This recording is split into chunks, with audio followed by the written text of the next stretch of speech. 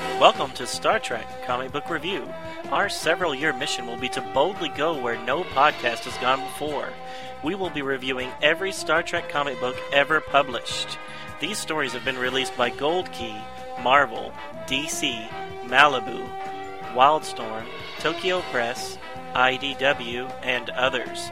Star Trek and all that the Star Trek universe contains is copyrighted by CBS Studios, Inc. Welcome to Star Trek Comic Book Review with Donovan and Ken. Episode number 11 for May 4th, 2010. Yes, May 4th, and as maybe some of our listeners will know, is the International Star Wars Day. As established by George Lucas himself. I doubt that, but... Hey, who would come up with this? Star Wars Day. Well, think about it. The whole thing you're supposed to do on today is say, May the 4th be with you. Oh. Because it's May 4th. Oh, that's terrible. They didn't do that intentionally, did they? Did you just make that up? No, somebody sent me an email today that said that, and I've heard May the 4th be with you before, but it's usually a July 4th reference. Uh-huh. But, that's pretty funny. But somebody actually sent it to me today, and I'm like, hey, today is May 4th. That is pretty funny. Cool. All right, so what are we doing today, Ken? Oh, we are going into a really cool offshoot of the Star Trek timeline, universe, etc. We are going to visit Star Trek New Frontier with a very interesting set of new and old characters, following chronicling the adventures of Captain Calhoun and the Starship Excalibur. Yeah, so I remember when these books first started coming out, because it was back when I was really big into reading all the Star Trek novels. And when this came out, it was by Peter David, who was one of my favorite Star Trek authors. And I remember when they started coming out, and they released them in these little paperbacks. So they were kind of like chapter books. There was maybe less than 100 pages per book, and they were like $3. So you get like a few chapters for $3, and then next month you would go and pay another $3 to get the next 100 pages or so. They did that for the first at least 4 books, and then I think starting with the 5th book they were like normal novel length. But no, I was totally bought into all this, because buying a little chapter, that's just like reading a comic book. And here you go. They eventually come up with a comic book. Yeah, so a few years later, after the series was out for a while, they actually came out with a comic book series. Or actually, it was just a one-shot done by Wildstorm, which we'll be reviewing here in a little bit. Cool. So that one came out. It's called Double Time, and it came out, it was the 7th. It was technically the 7th story of the New Frontier series. So there was 7 novels prior to this comic book coming out. So kind of put it in continuity there. All right, so Star Trek New Frontier, produced by Wildstorm, which is an offshoot of DC Comics. And this issue came out in November 2000.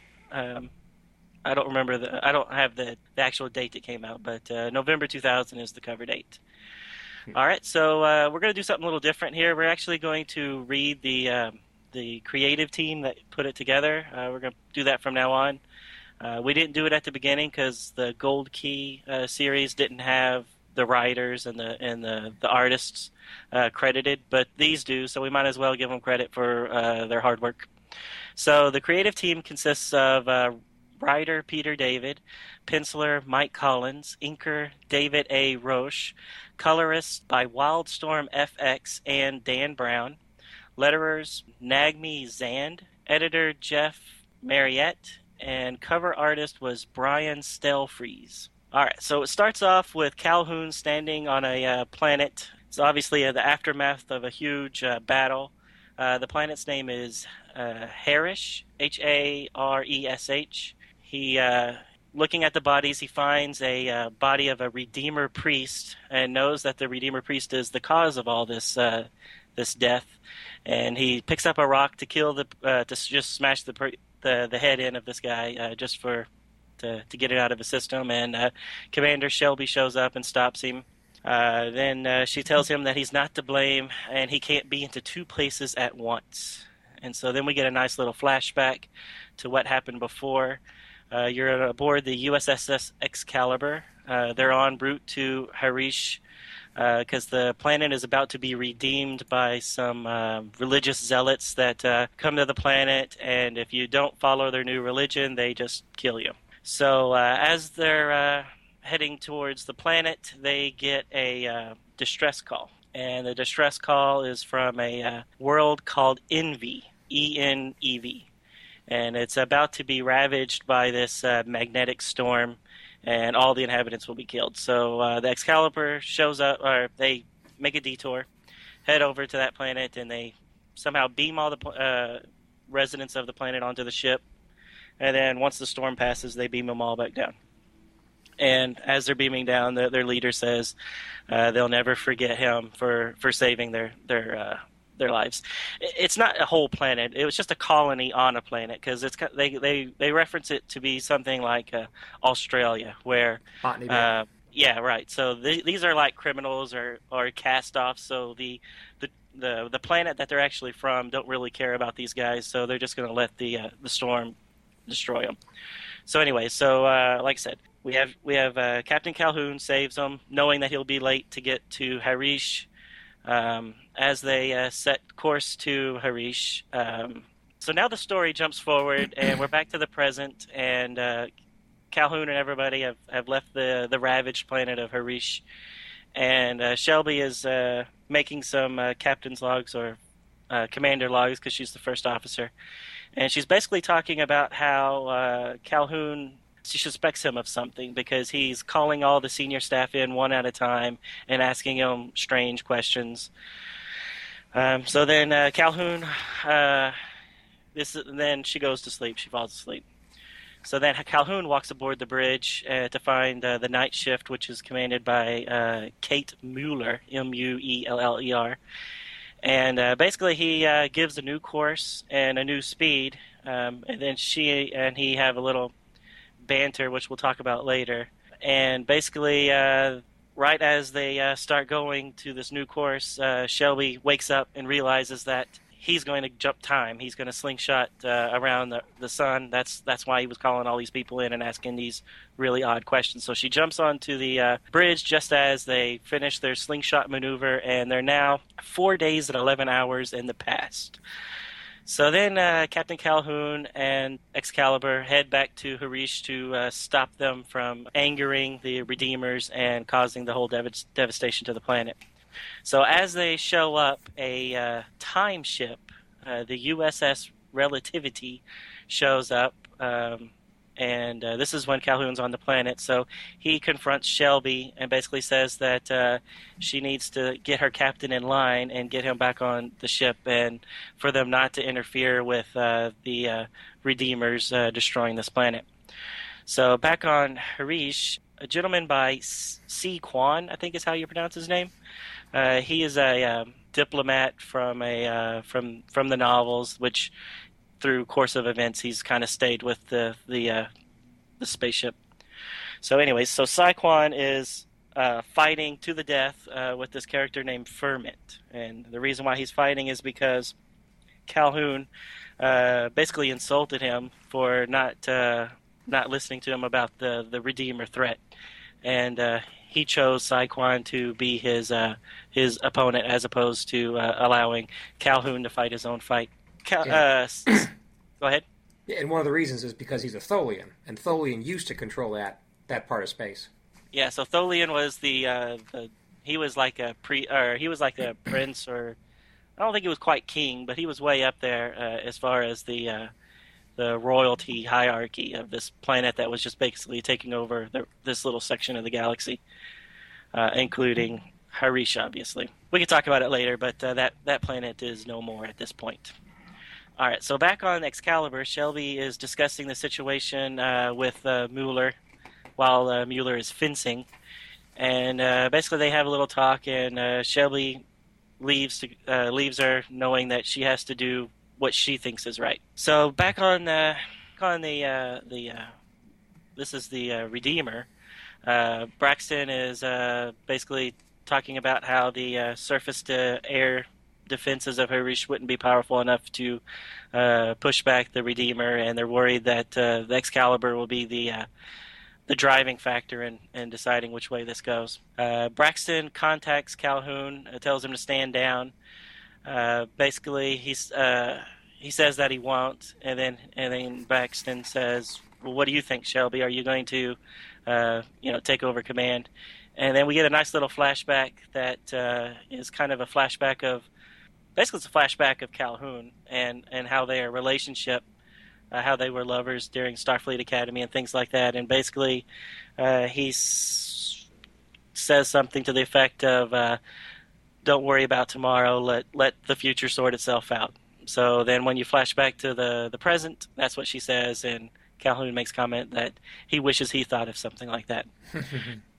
So Braxton then orders all weapons to be fired against the Excalibur, but at quarter strength they start shooting. Calhoun basically calls Braxton and says that if he doesn't stand down, he's just going to destroy the ship. And he knows that if he destroys his own ship, then that's going to affect the timeline even, maybe even more, because Braxton must know that he doesn't die here in this way. So Braxton stands down just as the Redeemer ship shows up. The Redeemer ship is attacked by the Harish. I'm pronouncing it differently every time, and I apologize for that. So they're actually... Works. Yeah, so they're attacked by the Harish defenses, and then when the Excalibur starts to join in, Braxton moves the ship into firing range and basically calls Calhoun's bluff here. And then just then, this bigger ship just appears out of nowhere, and we get this face of an Envy, which was the race that we saw earlier that he saved from the magnetic storm. And this guy just basically says that he's from 1,500 years in the future, and his weaponry is far superior to what either the Harish or the USS Relativity has, and that everybody needs to basically cease fire and leave Captain Calhoun and the Harish planet alone, which both the Redeemers and Braxton leave. So once they're gone, the NV or NEV representative comes to the Excalibur. He talks to Calhoun a little bit about the future and basically says that the Harish, who were once extinct but are now saved due to Calhoun's actions, are really good slaves in the future, and they're basically, these guys, these NVs, are even worse than what the Redeemers were. So these NVs in the future, 1,500 years in the future, basically take over everything and are very analogous to the Nazis. Then we get a shot where the Excalibur is back in its own time. They actually overshot their arrival by 16 months, so they're a year and a half further in their future. And he says that he's had it with time travel, and it's too risky. And, obviously he's made things worse from a certain point of view. And then when they contact Starfleet, and basically they make a comment about how they're going to justify their year and a half absences, that they've been working a lot of overtime. And that's how it ends. I like that. I like how they have the little joke there at the end, very similar to how the... all the old Star Treks ended in a joke. Exactly, or tried to. Sometimes successfully, sometimes not. Yeah. So I did like how this one is called Double Time, and here at the end they do talk about how time travel is a double-edged sword. So, one way you think you're saving somebody, but another way you're hurting somebody else. So I did like the ending of this. I thought it was pretty good. It was definitely a surprise. I wasn't expecting the NV to show up and be so much worse than what the Redeemers were, because the Redeemer kills everybody quick, where the NV in the future basically enslave everyone for generations and generations. Right. Yeah, but still it's bad. Yeah, it's bad. Yeah, so I think it was a good story too. I certainly didn't expect them to go back in time, and I thought, and after they went back in time, it was like I didn't really get the idea that they could be in two places at once until they came out and said it. So it was like, oh, that's what they're going to do, and that's how they're going to save the Haresh. Yeah, and but then, did of you? course, the twist at the end, where they end up making it possible for them to be enslaved farther in the future. Right, because obviously the Federation won't be there 1,500 years in the future to stop that kind of shenanigans in the future. Exactly, shenanigans. And really, it kind of makes you wonder. It's like, you go far enough into the future, it's like, well, who knows what's going to, I mean, whether anything will look anything like it does these days. Yeah, exactly. Yeah, I thought 1,500 years was far enough in the future to, make it plausible that, the Federation may be gone by then and replaced with something new. Like maybe I mean, they didn't say it, but maybe this envy Nazi-type government takes over all of the Federation. So, Yeah. I don't know. I thought it was interesting. It was interesting. Although, if you take, of course, one of the things that's interesting about reading the notes at the back of, I think it was the back of this book, it was talking about how they created this series because they wanted to have a timeline and a set of characters that really owed nothing to the continuity week to week of the TV shows and the movies and that kind of stuff. Yeah, exactly. That was at the end of this book, and it was by John Ordover. Mm-hmm. So John Ordover he and Peter David were the two driving forces that created this whole New Frontier series. No, I agree. I really like how this is taken out of continuity, and they actually say it right here that they don't have to worry about Bashir becoming an enhanced being. Exactly. Yeah. No, it's good, and these are good books. Peter David, who we've mentioned before, I think he's really good because he ties in a whole bunch of little pieces of continuity from previous works, both his own and the TV shows, Mm-hmm. and kind of ties them all into a new story that seems plausible and yet completely outside of the Kirk Picard type timelines. Exactly. And they do have good characters, plenty of them. Good humor, reasonably interesting, complex stories, and it's interesting seeing an alien as the captain. Although I must say that particular alien race looks just like humans. Well, a lot of alien races look just like humans, like the Beta Zeds and. Yeah, I know. It's just. But now, and I might be misremembering this because I think I really only read maybe the first 4 books or so. I have more of them, but I haven't actually got around to reading them or reading them that much. But I thought Calhoun's eyes were like a purplish color, but here they're brown. Yeah. So I don't know if I'm just misremembering or if it's just colored differently. I don't know. Yeah, I don't recall because I had read a couple novels in the past, and of course, there's no illustrations or anything. I don't know what they had described, but I thought he was supposed to be a little bit more alien, but right. And that scar that's on his cheek Yes. in the books, it seems much larger. Like, I mean, in the book, in the flashback where it's talking about how he actually got it, I mean, they talk about how he's worried that his eye is falling out. And Exactly. so you really get the feeling that this goes over his brow and down the whole side of his cheek. And yet this is just like a little scratch over here to the side. Sure. And they also make the comment that, with modern technology, Federation technology, whatever, something like that could be taken care of pretty easily. But he says he doesn't want it taken care of. He wants it to remind him to be careful, to watch his back. And actually, Maka Enzi, which is how you're supposed to pronounce his alien name. At least I think that's 100% right. I think you're right. It's a very. I think it's pretty interesting how he was this out of control warlord guy who frees his planet from oppressive forces, and how he becomes a starship captain eventually, rather than becoming king of his planet or whatever. Right, because he was like a freedom fighter that was basically fighting off these these alien invaders that were enslaving his planet when he was young. Mm-hmm. So I think he was like 18 years old or whatever when he basically won. Basically, I think what was it? And I think it actually has a little shot in here where Picard shows up. I don't remember what page it is, but in the little flashback shot when Right. Shelby's giving her little captain's log, it has a shot of Captain Picard there talking to a long-haired Mackenzie, and so that's supposed to be when Picard is captain of the Stargazer, if I remember correctly. Oh, really?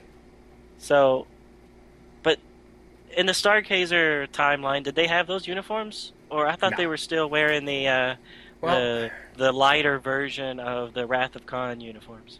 I saw that in your notes, and I think you're probably right, but it's kind of difficult to tell. I didn't realize it was that much further back in time, but I guess it would have been. Right, because in the timeline of the novels, Mackenzie doesn't become captain of the Excalibur until after First Contact. So you would think that he has to go all through school, and they did say he served aboard other ships Sure. and got kicked out, and he was doing all this special ops stuff for Jellico, or Jericho, however you pronounce his name. I think it's Jellico. Yeah, Jellico. So, I mean, you would think that more than 7 years would have had to have passed. Sure. And so from First Contact to Encounter at Farpoint, that's only supposed to be 7 years. So Sure. it'd have to be. And unless you're Kirk in the new movie, nobody gets a ship that fast. That's true. That is true. Well, I mean, we're kind of jumping all over the place, but We are. Commander Shelby. Having Shelby here, as everyone knows, she is basically she wanted to be she wanted to be Riker's replacement Mhm. during the Best of Both Worlds season finale of The Next Generation. So she didn't get that gig, obviously. Then she becomes commander here. And then here in a minute, when we start talking about the IDW comics, Turnaround was the name of that series, she's Admiral. So Yes. she goes from commander here to Admiral in just this span of a few novels. Where at this time, when she's Admiral, Picard's not even Admiral. Yeah, she Jake- ascended. She ascended pretty quickly, and she's passed up Calhoun. Now, I can only assume that's because of Calhoun's recklessness, untamed ways. I don't know, but obviously all of this is explained in the intervening comic books, novels, because obviously a lot of stuff happened between this book and the Turnaround comics. Right. A lot have, and I know a little bit about what's going on, but I have somehow missed out on why Shelby is Admiral and how she became Admiral so quick. Yeah. So I'm going to have to find out which novels those are in and give them a look. And, a lot of... Yeah, another difference between this book and the next one is the Excalibur, the ship itself. Right. Yeah, the Excalibur is actually, or this Excalibur is actually destroyed, and there was a trilogy of novels called Excalibur Requiem, Excalibur Renaissance, and Excalibur Restoration. Yes. And those three, which I haven't read, I think you've read some of them, or at least I think No. you have. I think you No. said you did. Okay, maybe I was mistaken. The Excalibur, this Excalibur is somehow destroyed. I don't know how because I didn't read them. And then they're given a Galaxy class ship, which we'll see in the next series. Yeah.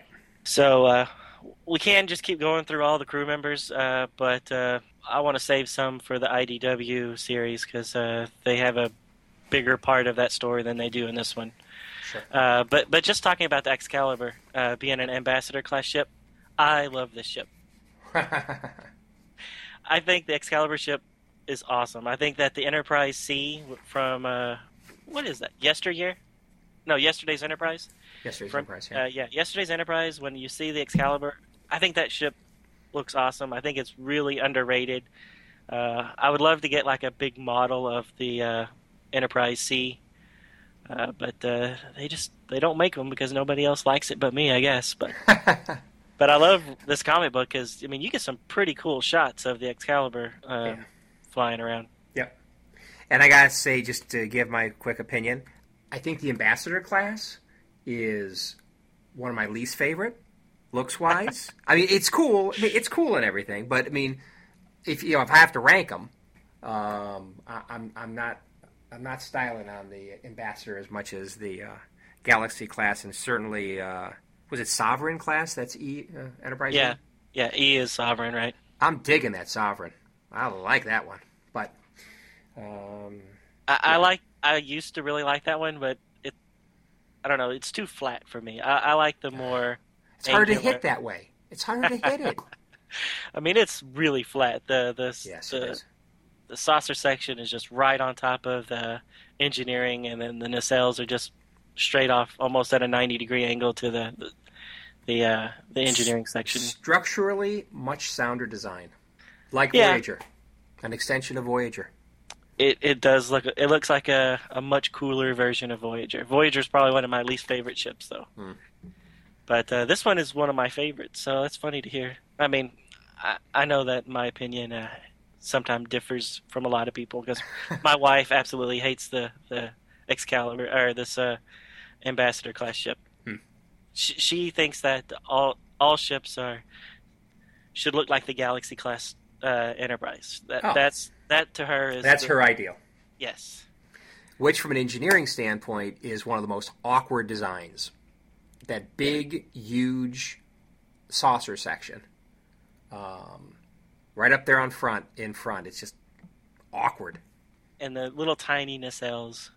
I would say, out of all the Enterprises, just going off of Enterprises, I would say the Enterprise D is maybe my second to least favorite. I'm not a big fan of the Excalibur class ship. I mean, Excelsior class ship, which is the Enterprise B. Right. I think that's probably my least favorite, and then I think the D would be right above that. Right. Which I know a lot of people disagree with me on that one. But anyways, what I was going to talk about with the Ambassador class. So the Ambassador class is obviously an old type of ship. So I did like how the Excalibur is an old ship. Which I think is what Gene Roddenberry's original idea of Star Trek was, because I think when Captain Kirk was in charge of the Enterprise, it was supposed to be a really old ship at that point. Even though it was the flagship of the Federation, it had already had a 5-year mission, at least a 5-year mission with Captain Pike. It had had a mission, a 10-year of Captain April before that. So, I mean, it was supposed to be an older ship, a seasoned ship. Where ever since the movie started, it was always the ship of the line, the newest and best ship. And then as soon as it got a little old, they would destroy it and build a new one. I mean, like Enterprise A only lasts for, three movies, and then by the end of the 6th movie, they're already talking about mothballing it and building the Enterprise B. So. Oh, right. Well, they didn't get the Enterprise A until Star Trek 5, and then by Star Trek 6 they're already talking about mothballing it, because when they at that last scene in Star Trek 6 they talk about how they're going home to Starfleet to mothball the ship. Right. So that's just 2 movies, and then they're already getting rid of it to get the newest and greatest class of ship.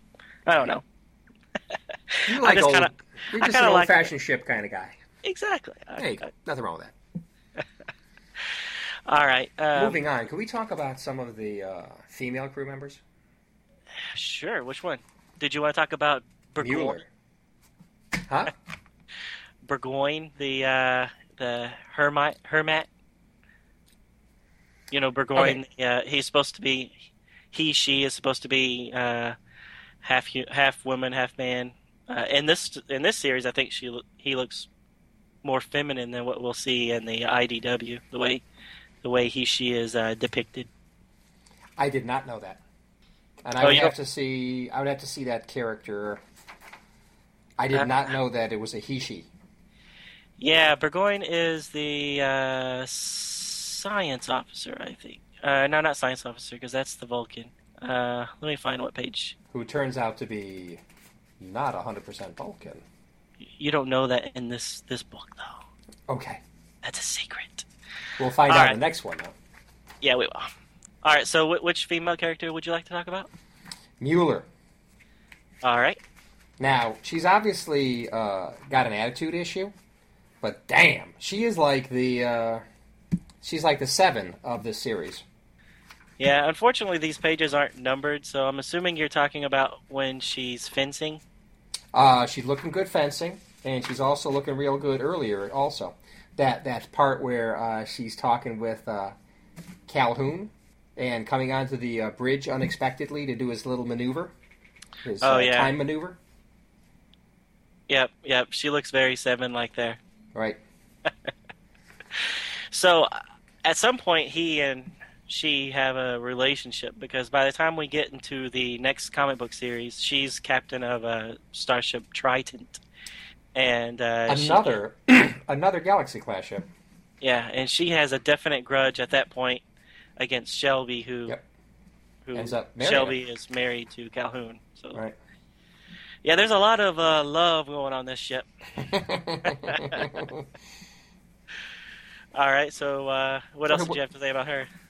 Nothing. Just that she's pretty hot. Although obviously she's got some personality issues. Yeah, she has a chip on her shoulder. Yeah.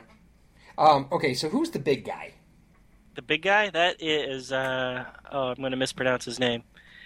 That is, hold on, I wrote his name down so that I would be able to say it, but now I can't find it. Oh, Kebron, right?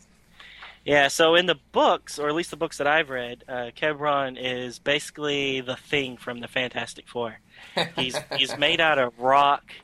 He's gigantic, and he's wearing like a gravity belt so that because he weighs so much that he has to have this gravity belt to walk. But from what I understand, at some point he matures, and basically all this rocky exterior falls off of him, and he has this flesh tone on him now. Right. I didn't read this book when it came out, so when we talked about reading this, I thought that this book would be based when he was still Rocky. So I was really looking forward to seeing the Thing. Because the Thing is a comic book guy. When he's described in the comic book or the novels, he sounds just like the Thing. So I'm picturing this big orange thing with a Starfleet uniform on, and then I crack it open and I see, oh no, this is already after he's matured into the fleshy version of himself. The fleshy thing. Right. And like Ben Grimm, he's pretty funny. He is pretty funny. I think his best lines are in the IDW series. I completely agree. But he's got some good ones here too. He does have some good ones here. He's very sarcastic. Very sarcastic. Which I think he works a lot like the Dr. McCoy, and then his foil in the book series was always Syquan, the ambassador guy there. Right. Yeah, because so they were always like, it was always this love-hate relationship, which you get a little bit of that here when Syquan's fighting and he's like, rooting for the other guy, and then when Captain calls in on him, he's like, oh yeah, okay, go Syquan. Yeah, sarcastic, exactly. So no, I really like him. Again, these aren't page numbered, but I guess it would be probably around page 20 or so. You get Robin Leffler talking to her mother while her mother's getting out of the shower or whatever. Yep. And which is really weird because of what Mom is. Well, or will be. But even so you know what she's going to be in the future. But even here, I hope I'm not mixing this up from the other one. But she's not human here either. She's not quite human. She's an immortal. She was born an immortal. So in the novels, she's always played up as, they don't really tell you who she is, but they kind of hint that, there's a book where Captain Montgomery Scott meets her, and when he walks up to her, he was like, "Christine, you're here." And then he realizes that, it's this other person named Morgan. Making a reference to Christine Chapel, who was played by Margelle Barrett. Sure. And there's also reference that this Morgan character sounds a lot like the computer for some reason. Or they're always making references that she is another character played by Margelle Barrett. And in fact, I think we'll get this into the next book, but because you actually get to see her face here, she's always obscured. But she's she might actually be number one from Pike's Enterprise. Oh, really? They're trying to say that? Interesting. I think they are trying to say that Yeah. she's an immortal who's lived all these years. She was, the same age back when Pike was captain, and she may or may not have actually been number one in that Yeah. episode. That's interesting. Yeah, I did wonder why they purposely hid her face, whether with a mirror or with a towel or shooting her from the back. She's only in a few panels, but they definitely will not show her face. And in the next book, when you do see her, she does look like Majel Barrett. Yep, she looks just like her. So I Yeah. think by that time they've kind of hinted around enough about who she may or may not be that they can go ahead and show what she actually looks like. But at this point in the novels, they hadn't revealed that yet. So I thought it was a nice little coy way of having her in the book but not showing her face to give away anything they were planning on doing in the future. Exactly. But her daughter, Robin, I think is her name, she'll play an important part in the next series. She won't be on Excalibur anymore, but she's a pretty key player, I think, in that story. Yeah, and it's interesting in the next one how so many of the characters, the ship's crew, are not on the ship anymore, not in Starfleet, and off doing other things Right. that just so happened to work into the storyline. It's almost about like they had a good writer or something. Exactly. So on that note, should we move on? Oh, one thing about when the time ship shows up, Mhm. isn't Captain Braxton also the name of the captain that's in a time ship in the Voyager episode Future's End? Remember in that episode, Voyager gets sucked back into like 1980 or something like that, and they get sent back in time because they're confronted by this time ship that's trying to stop them from changing the future. Do you remember that episode? I remember it a little bit, but I don't remember the name of the captain of the time ship. Yes. Yeah, I think that is. I think it's supposed to be him. So it's just a nice little continuity connection Mm-hmm. that I like. Ooh, continuity connection. Yeah, which you don't really get a lot in the Star Trek comic books or that we've read so far because they were all like little standalones. Right. They didn't know what the writer was going to do in the TV series or the next movie. Right. So it is nice that this is really heavily continuity heavy. Which is interesting. They didn't have to be, but they did it because they chose to do it rather than they were forced to. And I think it makes a better story. There you go. So the last thing I have about this is when Calhoun calls Braxton out and says that, I'll just destroy the ship if you don't give me what I want, because I know that if I kill myself, I'll be, affecting the future somehow because I'm not supposed to die right here. Mm-hmm. And it's the whole, he's so crazy he might actually do it, and we'll just give in to him. If I'm remembering correctly, I think that happens a lot in Calhoun's stories. Yes. It does. Yeah, okay. In one of the novels, he comes into contact with an opponent where the guy's in his face, and of course Calhoun's on the ship, and you think Calhoun's going to go ahead and call his bluff and maybe kill everybody, but he doesn't. He backs down. So that was interesting. That's the first time I had seen Calhoun do that, because usually he's the kind of guy like the cop, and then the cop's partner is held by the bad guy, and Right. then the cop takes the shot and shoots the bad guy in the head and saves the partner. That's the kind of guy you expect Calhoun to always be, but this particular story was interesting in that he was maturing and he didn't do it. So it's kind of interesting. I'll have to look that one up, read that one. Yes. Well, yes. I could lend you that one. All I right, could sounds lend you good. that one. Sounds good. All right, so that's it I have for that one. You want to jump us straight into the next? Yes. Let's do, shall we? So this next one is Star Trek New Frontier again, and the title of this one is Turnaround. And there are 5 different issues that tell the story. It's from IDW. The IDWs tend to be a little shorter, but extremely high quality. High quality comics, but they tend to give you smaller portions per issue. Great. All right, and these started coming out. The 2 that we're going to do. This one came out March of 2008, and the next one came out April 2008. So we're 8 years after the last issue. Wow. Okay.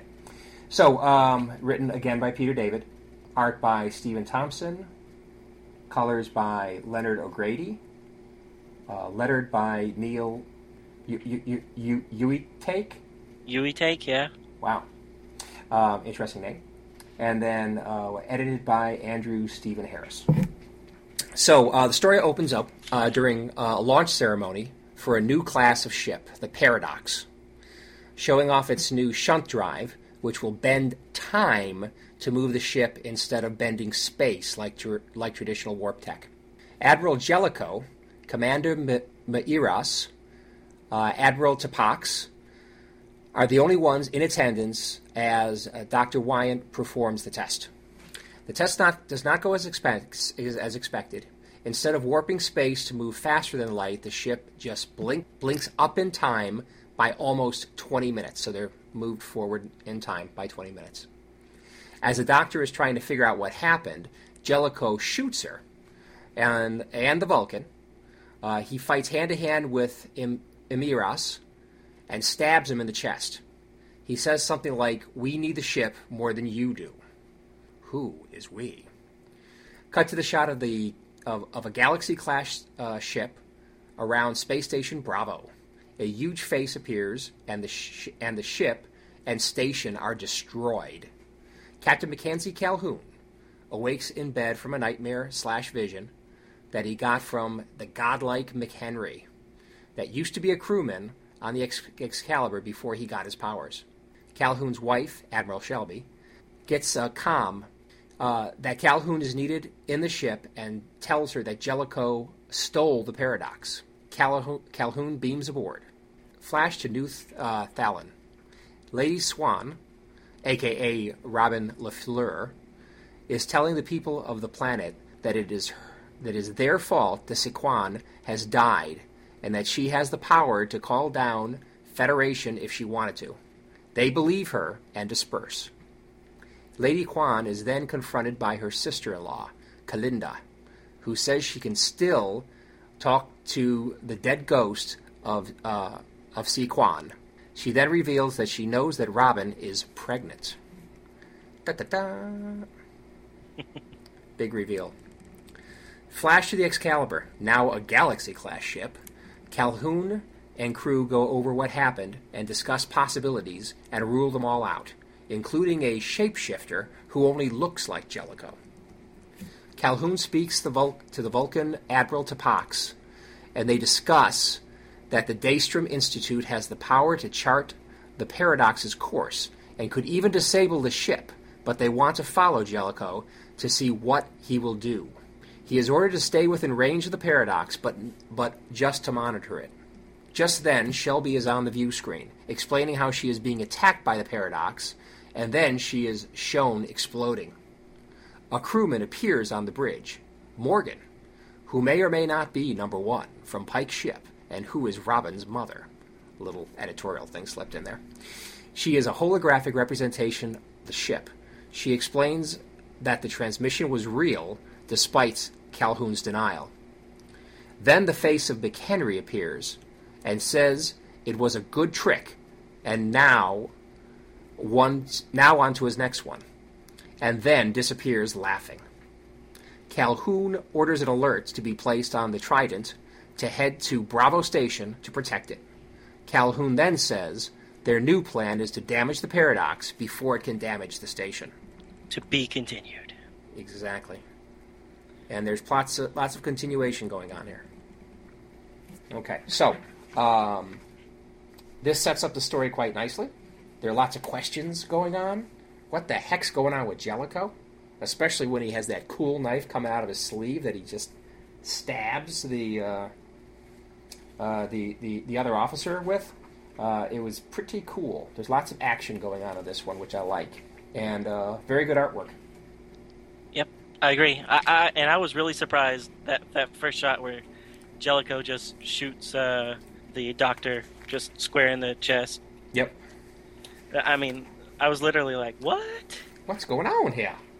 Now, of course, it turns out that he was stunning them. I think he stunned them all. But he must have, because Topax is shown later on, and exactly. it must be just a stun. And I think they actually said they were beamed onto a support ship that was monitoring the Paradox's flight. But I'll tell you, when that big old long knife went in the throat of that commander, that looked kind of nasty. It reminded me of that the Marathon Man. You know, Marathon Man. Yeah, there's an old movie, Marathon Man, with Dustin Hoffman and Roy Scheider and great actor. His name escapes me at the moment. Anyway, an ex-Nazi ends up killing super spy Roy Scheider because he's got this big old long knife under his sleeve, and he gets in close to Roy Scheider and just kills him stabs him right up through the sternum. Pretty cool. Anyway, so this reminded me of that kind of up the sleeve kind of long nasty knife just popping up. Yeah, it reminded me a little bit of in Batman the 1989 movie when that goon or whatever jumps on Batman and then he just holds out his hand and that little metal thing extends from his hand and like basically stops his momentum. I don't know if you remember that in the Bell Tower scene. Yeah. But did you recognize... where does he get all those toys? Exactly. Mieres. He's the that cat species that we were talking about last week. Remember how that crewman... now her name escapes me. She's in the later issues. So. Yep. So that's the male of the species, huh? Mieres. Right. Yeah, this is a male version of that species. Oh, cool. I didn't know that. Yeah. So, what'd you think of the Galaxy-class ship being the Excalibur? Well, I think it's fine. I mean, in this in this comic book, they seem to have a lot of them to pass around. Yeah, there's quite a few in these the Trident and the Excalibur itself. Yeah, exactly. So it's like, hey, here's another person in the timeline that ends up getting a ship. Hey, take a Galaxy class. I thought the Galaxy classes were kind of special ships. They seem to give them out a lot in this particular issue. At this point, we already have the Sovereign class, so the Galaxy class is now the old model, so they can just pass them out while all the really good captains are getting Sovereign class ships. Good point. But you don't really... How quickly the old models, or the cool models, become old models. Well, what we kind of talked about in the last issue is that it seems that the Excalibur always gets the one model less than the Enterprise. So when the Enterprise was Galaxy class, they're just Ambassador class. When the Enterprise is Sovereign class, now we can be a Galaxy class. They always get the Picard's hand-me-downs. Well, you can't beat Picard. Come on. So the ship registration, you don't see it here, but in the next issue, we get a really good shot of the Excalibur's registration number. Do you remember that? Or do you want to talk about it in next issue? Okay, so you say the shot is in the next issue? Because quite frankly, you brought this up, and I did not notice it at all. Yeah, and I don't remember what page it is. Let's bring it up in the next one. Yeah, okay. Well, you'll actually see the shot. But anyways, but what about this one, the Paradox? It has a registration number of DRI-01. That's interesting. I always thought that the NX. NX. Yeah, experimental ships were always NX because Excelsior was NX 2000, and obviously the original Enterprise was NX-01. Yep. So what does DRI stand for? I mean, they say that it's made by the Daystrom? Daystrom. I thought it was Daystrom. It's Daystrom. DR? Yeah, no. I'm D-A-Y. mispronouncing it because I can't speak English. Daystrom. Right. Which is the Daystrom Institute supposed to be named after that Dr. Daystrom, who was in that original series? What is it? Ultimate Computer. Yep, I think you're right. So that was the ship they put in to automate the Enterprise, and it didn't quite work out right. Right. Yeah. Wasn't that the guy that created the computer? Wasn't his name Daystrom? I think so. And they actually have references to fully automated ships in the past, and those problems have been rectified. Oh, that's right, they do. That's funny. I didn't even catch that. Yeah, that doctor who ends up getting shot. Oh, you're so right. I totally missed that. That is funny. In regards to that episode, that's the only episode of the original series that had the first Excalibur. So the Excalibur ship was in that episode as one of the ships playing the war games. Oh, okay. Yeah, that's how Cool. I knew That's how I knew the registration number was NCC 1664, because the Excalibur is the one that actually gets destroyed. That the computer actually kills all the crewmen on there. Uh-huh. That was the Excalibur. Ah. Which that Excalibur has a different registration than this Excalibur, but we can talk about that next issue. Sounds good. All right. My only note was how Shelby became Admiral, but we already kind of talked about that. Right.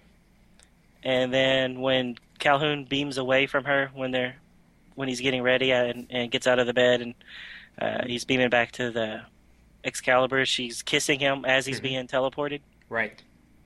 So I guess teleportation technology has advanced since Star Trek IV when Kirk was being beamed to the Klingon ship. I forgot her name, but Doctor. She jumps on him and she accidentally gets beamed up as well. Mm-hmm. So I guess here you can be touching somebody and holding somebody and still not be beamed up. Now, Dr. whatever her name was, the citation doctor, threw her arms around Kirk, where this one, they're just touching lips. I thought she was holding him. Oh, no, she's holding... She's holding the blankets. Yeah, she's holding the blanket up so she won't be naked. Which obviously wasn't a problem earlier in the evening, I'm sure. Well, they're married. It's okay. Exactly. So Robin is now Lady Kwan. So they must have gotten together at some point in the past, eh? Right. So she's now married she was married to Sai Kwan, and now he's dead, and his sister can still talk to him. Yes. Actually, couldn't she talk to him too, Robin? No, because she doesn't even believe that. She doesn't believe the sister-in-law can actually talk to him. She thinks she's going crazy. As do other people in the court. You find out later. Right. It's not until what was her name? Kalinda. It's not until Kalinda actually says that Saquon knows that she's pregnant that she's like, oh, maybe she does know something. And then when Morgan shows up, obviously she looks just like number one. Yes. Even down to the uniform. She's almost wearing the exact gold tunic that number one wore in the Cage episode. You know, that's an interesting point. It does kind of look like that, doesn't it? And definitely the hair is exactly number one. Right. I did have to do a little bit of research on her because when I was reading this, not being as familiar with the New Frontier as I probably should be, I had no idea why number one was on the ship. And so I had to actually look her up. She has a very interesting little past. If you don't mind, I'll share it with you. She was born a human, but for whatever reason, she was immortal. She couldn't die. When she was she's several centuries old, and then at some point she dies. And I didn't write down how she dies, but it basically says that she died, and because she's immortal, her soul couldn't die, so now it lives in the ship. Oh, was that how that happened? Yeah. Which is ironic because this McHenry guy, if you remember, he's in that previous issue that we read. Yeah, he's like the dopey young ensign, whatever, or maybe he was a lieutenant, I don't know, but he was a dopey, smiling-looking Jimmy Olsen kind of guy. At least that's how he was drawn in the previous issue. Right, and he has an interesting past, too. His great-grandmother was supposedly that woman in the original series episode, Who Mourns for Adonis? Yeah. Remember how Apollo falls in love with one of the crewmen? Right. Oh, that's right. They mentioned that. Gets her all dolled up. Yeah, supposedly that's his great-grandmother, and she and Apollo actually consummate that relationship, I guess off screen, because I don't remember that.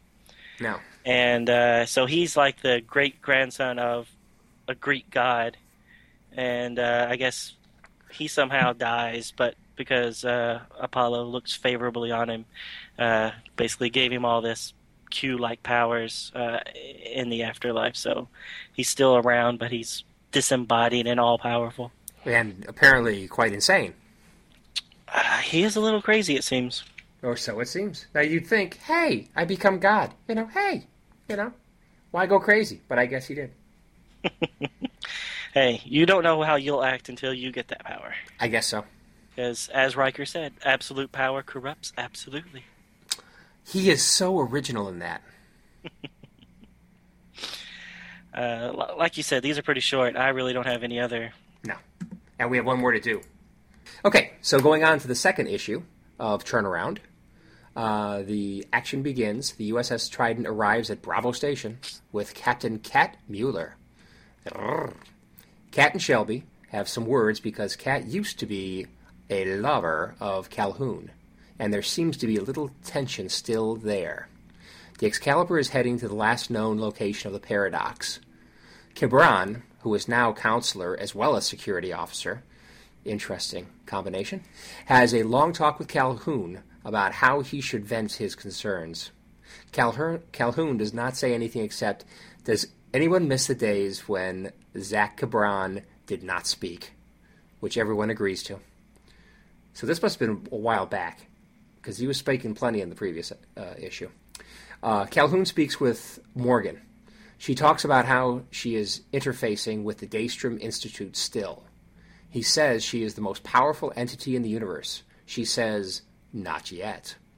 They get to the coordinates of the Paradox and learn it is heading to New Thalon.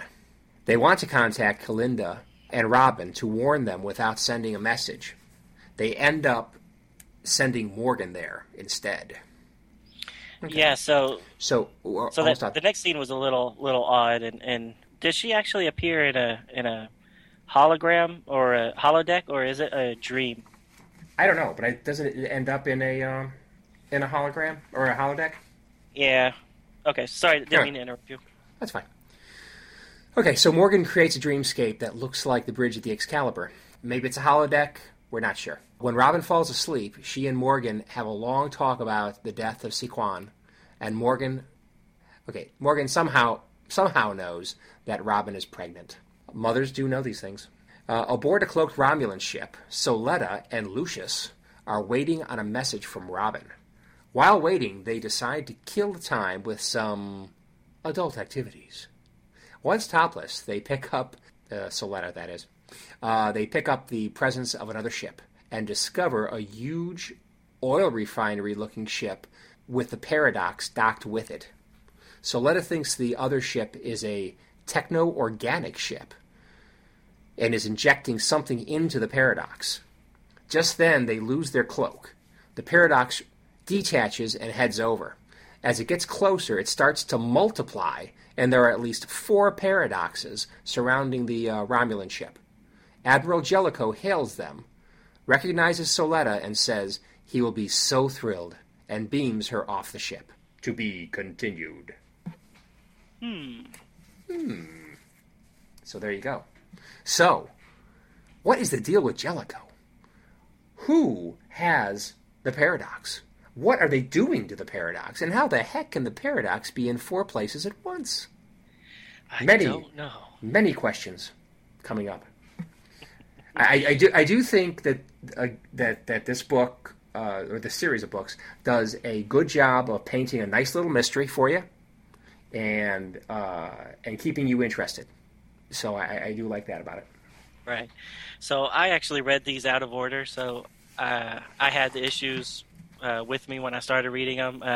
These 2 issues, and I didn't have the Wildstorm comic with me. So I said, I'll just start reading these 2 first.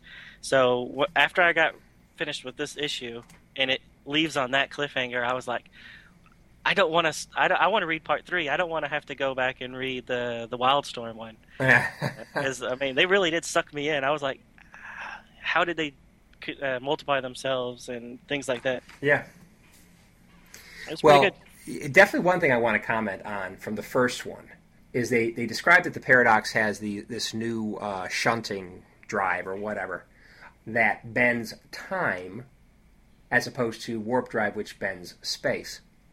And I gotta say, I just got I just got to put my little naysayer hat on and going, how can bending space get you anywhere? You mean bending time? Or bending time, sorry. How can bending time get you anywhere?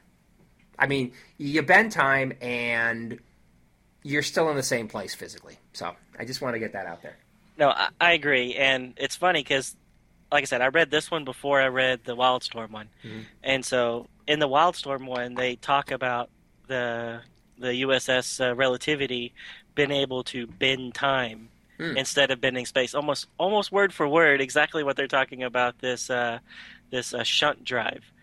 So, I mean, I'm assuming they did that on purpose. That maybe this shunt drive is the precursor to the USS Relativity in the future, but I just thought it was just odd, almost word for word. It was explained the exact same way. Yeah. And I also find it interesting that the time ship looks totally unlike any kind of Federation design. So obviously, it's from very far in the future. You mean the one in the first in the first book? Yeah, I do like the way this one looks. It has like the kind of chopped off saucer section. Almost looks kind of like a stingray. The Paradox. The Paradox, yes. Yeah. So it's the top of the saucer section looks a lot like a stingray with the big mandibles kind of in the middle. Right. And then it has these two huge nacelles. The nacelles are much larger than the saucer section. Right. I think it's a really unique look. A whole new kind of ship. A whole new kind of ship. Yeah, so you talk about how the art's really good in this, and I absolutely agree with you. I do have like one little nitpicky thing that on the very first page of this issue, we see a Benzite crewman kind of standing up while Shelby shows up on the bridge, or the whatever they call the bridge on the space station. On the space station. I thought those guys always had to have that little smoke machine on their chest, like in that episode of the Next Generation when Wesley's taking his exam. Yeah, his buddy at the academy. Yeah, I can't remember his name. Morton? Something. I can't remember. Yeah. But, yeah, I thought they always had to have that little breathing apparatus. Right. And I kind of remember that same alien being used in Deep Space Nine as kind of like a background character. And I'm trying to remember if they had the breathing apparatus there. And they weren't a main character, so I don't remember it that well, but I'll have to go back and check. But yeah, I was expecting to see the little smoke and him blowing into it. So they're on page... these are actually page numbered, which is nice. 4. Page 4. See, you can see the registration number of the ship is NCC 2657A or 517-A. Yeah. So it's not a continuation of the Ultimate Computer episode Excalibur, which blew up there, which had a different registration number. Right. But it is interesting that it has the A. Yes, it is. Because apparently when you become cool enough, when the captain and the crew does celebrated things enough, they actually start using the letters. Right. So until now, I always assumed that was just the Enterprise, the flagship. But obviously not. Nope. They have attained greatness. Because there wasn't a Defiant in the original series too, right? In the Tholian web, wasn't it the Defiant that got sucked into the alternate time, or sucked into the spatial rift or whatever? And it had a different registration than the Deep Space Nine Defiant has later on. Yeah. Well, that's really a different ship. Different class of ship, but it's the same name. I mean, well, it's the same name, but I mean, come on. Now what? Okay, so Defiant. Defiant. What? That wasn't an NX2, was it, or was it? I think when when it first showed up in Deep Space Nine Season 4 or whatever, I think it did have a NX registration. It should have, because it was a one of a kind at first. Right. It was the first. It was like a board buster type thing because they were building it to fight off the Borg. Right. Yeah, I don't know. I think it was 74205, but I can't remember if it was NCC or NX. Oh well, we'll have to look it up later. 74205 I remember because I was born in 1974 and the 25th of the month, so I was always able to remember that one because it kind of fell in line with my birthday. Wow, that's impressive. And by the way, the Defiance registry is NX 74205. Ah, so it was NX. Even is NX. It never went back to NCC? I just did a search, and it's showing only NX. Huh. So even when it was blown up... Yeah, I was just going to say. During the wars, I don't know. Or was it an A also? I don't know. I don't know, but I don't think they give NXs A's, do they? Well, why not? I mean, Deep Space Nine, come on. Well, also, I mean, if we're really getting nitpicky here and off subject, but the the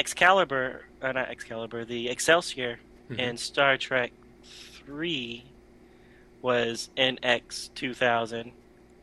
But then by the time Sulu is captain, I think it is NCC 2000, if I'm not mistaken. And you'd think that, because that was a standard ship by that point. But it was the same ship, right? I mean, it's not like the NX 2000 was destroyed and then they, rechristened a new ship NCC 2000. I don't know. But that's something we could look up. Well, we kind of skipped over the whole DC run of the comics, which we'll have to get back to one of these days. But after Star Trek 3 was released, they started a new comic book series set in between the time frame of Episode 3, or Search for Spock and the Voyage Home. So, like we were talking about earlier, they had no idea what the next movie was going to be. So they had to give Kirk a ship, and the Enterprise just blew up. So they gave him Excelsior. So for almost the whole run of that first volume of Star Trek comics, he's captain of the Excelsior. And then, in Star Trek 4, it's established that, none of that comic book series could have happened because they've been on Vulcan this whole time, and they're still in that Klingon ship, and then they get the Enterprise A at the end. So, right. We'll talk about it when we get to reading those comics. They're good comics, but they kind of hard to stick them into true continuity because he is captain of a ship that he's never captain of in the movies or anything. Yeah. But quite frankly, didn't the folks in charge of the movies and TV shows pretty much say, the books are the books, and we're not going to adjust our storylines to be in alignment with any other medium. Exactly. Yeah, absolutely. So Star Wars, because there was only 3 movies for the longest time, starting in 1990, they said anything that comes out with the Star Wars name did happen. So all the comic books, all the novels have this great continuity because everything that could happen in one book had some ramifications in all the other books. Oh, really? Right. So Lucas, who was the continuity master? Lucas? Probably not Lucas himself, but Lucasfilm. Yeah, they have to approve everything that comes out. Wow. And at one point, they wanted to kill off Luke Skywalker. So they had this storyline where Luke Skywalker basically was going to die, and he said no. He's like, no, you're not going to kill him. He's like, but they're like, but we want to kill somebody because we want to show that this is a really dangerous universe. It's not everybody's going to live at the end. It's not like Star Trek where everybody's going to live at the end. And so they're like, who can we kill? So they killed Chewbacca. Oh no, not Chewbacca. Yeah, so he dies in Star Wars. Was Vector Prime? He gets crushed by a moon. So it's an honorable death. He gets crushed by a what? A moon, A moon, like our moon. kinda. Basically, he's on this planet this alien race has put this like basically a small black hole generator on the planet that's actually pulling the moon down closer and closer to the planet every rotation. Uh-huh. And so they, of course, nobody realizes it till the very end what's going on. So they're evacuating the planet right as the last minute when the moon's about to actually, hit the atmosphere of the planet and basically cause this huge shockwave that's going to kill everybody. And at the last minute, he sacrifices himself to get one of Han Solo's children on board, and then the Millennium Falcon has to take off. Otherwise, everybody's going to die, and Chewbacca just stands there and dies. Oh. It's quite sad, but I thought it had a lot of ramifications for the novels and comic books that came afterwards. So it was a good storytelling event, but it was sad that he had to die. That's terrible. But man, are we off topic? That's a different franchise, sir. Yes, yes. But sir, a different franchise, sir. Okay. So I only thing I wanted to talk about was Solita, the Romulan Vulcan, Mm-hmm. who gets naked in this one. Mm-hmm. So So there is sex in the comic books, I or mean, almost sex. I know. I think there is. I mean, baby Saquon had to come from somewhere, sir. But it's like Kirk sex. They always insinuate, infer. Well, actually, that's what I was going to talk about. That character, Solita, was introduced by Peter David when he wrote that young adult series. We talked about it in an earlier episode, Mm-hmm. which was basically Worf going through the Starfleet Academy. One of his friends in Starfleet Academy was Solita, and she was a Vulcan. And I used to have these books. Somehow, when I moved, here or there, I've somehow lost it. Mm-hmm. But that book has, in one of those books, it talks about her mother being raped by a Romulan. It doesn't say that she is the outcome of that raping, but she does find out that that her mother got raped by this Romulan. Which later on, after the Double Time, what was that first one called? Double Time? Double time, yeah. Yeah, so sometime after that story and before this one, she is discovered that she is actually the daughter of that Romulan who raped her mother. So, but again, like you said, sex in the comic books. I mean, that was a kid's book, and it was talking about how her mom got raped in a kid's book. So, anyways, I wish I still had those. I'll have to try to find them somewhere, eBay or something. All right, so I've monopolized a lot of this one. Anything you have to say about it? Oh, just that when I was first reading about Morgan, who is some kind of a computer-generated thing, I was thinking, well, is she supposed to be like the Doctor or something? Or she reminded me of Katana in Halo. So I was like, what the heck's the deal? So it was interesting you giving more information about her being an immortal of some kind. When her body dies, her soul needs to go somewhere.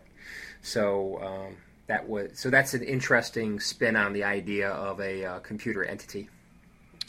Right, and especially when we see later on where it kind of shows that, they kind of play up in this storyline that her little statement about not yet being all powerful or whatever, right, or being the most powerful being in the universe or whatever. I forgot what Calhoun actually says.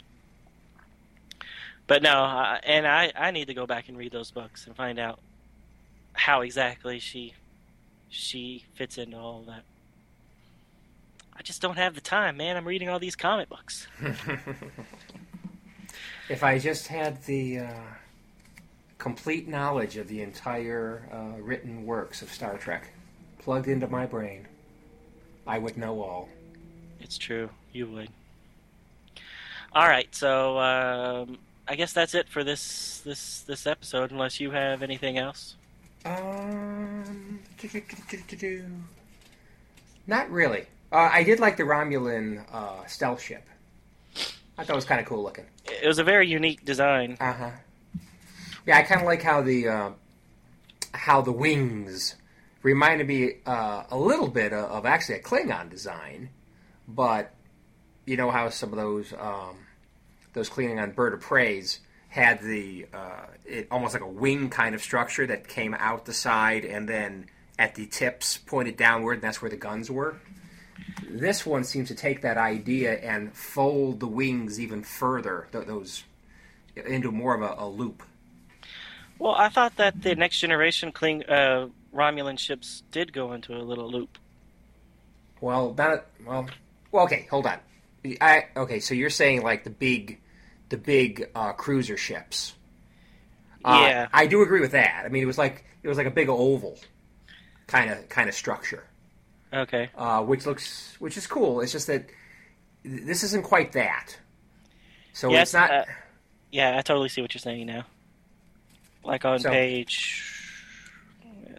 It's page 13. Is the page I'm looking at the moment. Oh yeah, no, that's a better picture. I was looking at later on when it actually loses its cloak, but no, this is definitely a better picture. It is a pretty cool looking ship. Yeah, interesting designs. Yeah, So whoever did that ship and the Paradox, I think did a really nice design job. Well, what'd you think about the? I don't want to give away what the ship is, but the ship that to me looks like an oil refinery that was actually docking with the Paradox there for a little bit. Yeah, I don't know what that is, and that is some. I've gone through the entire 5 stories, of course, and I don't know because I don't think we ever saw it again because No, it shows up later. Does it?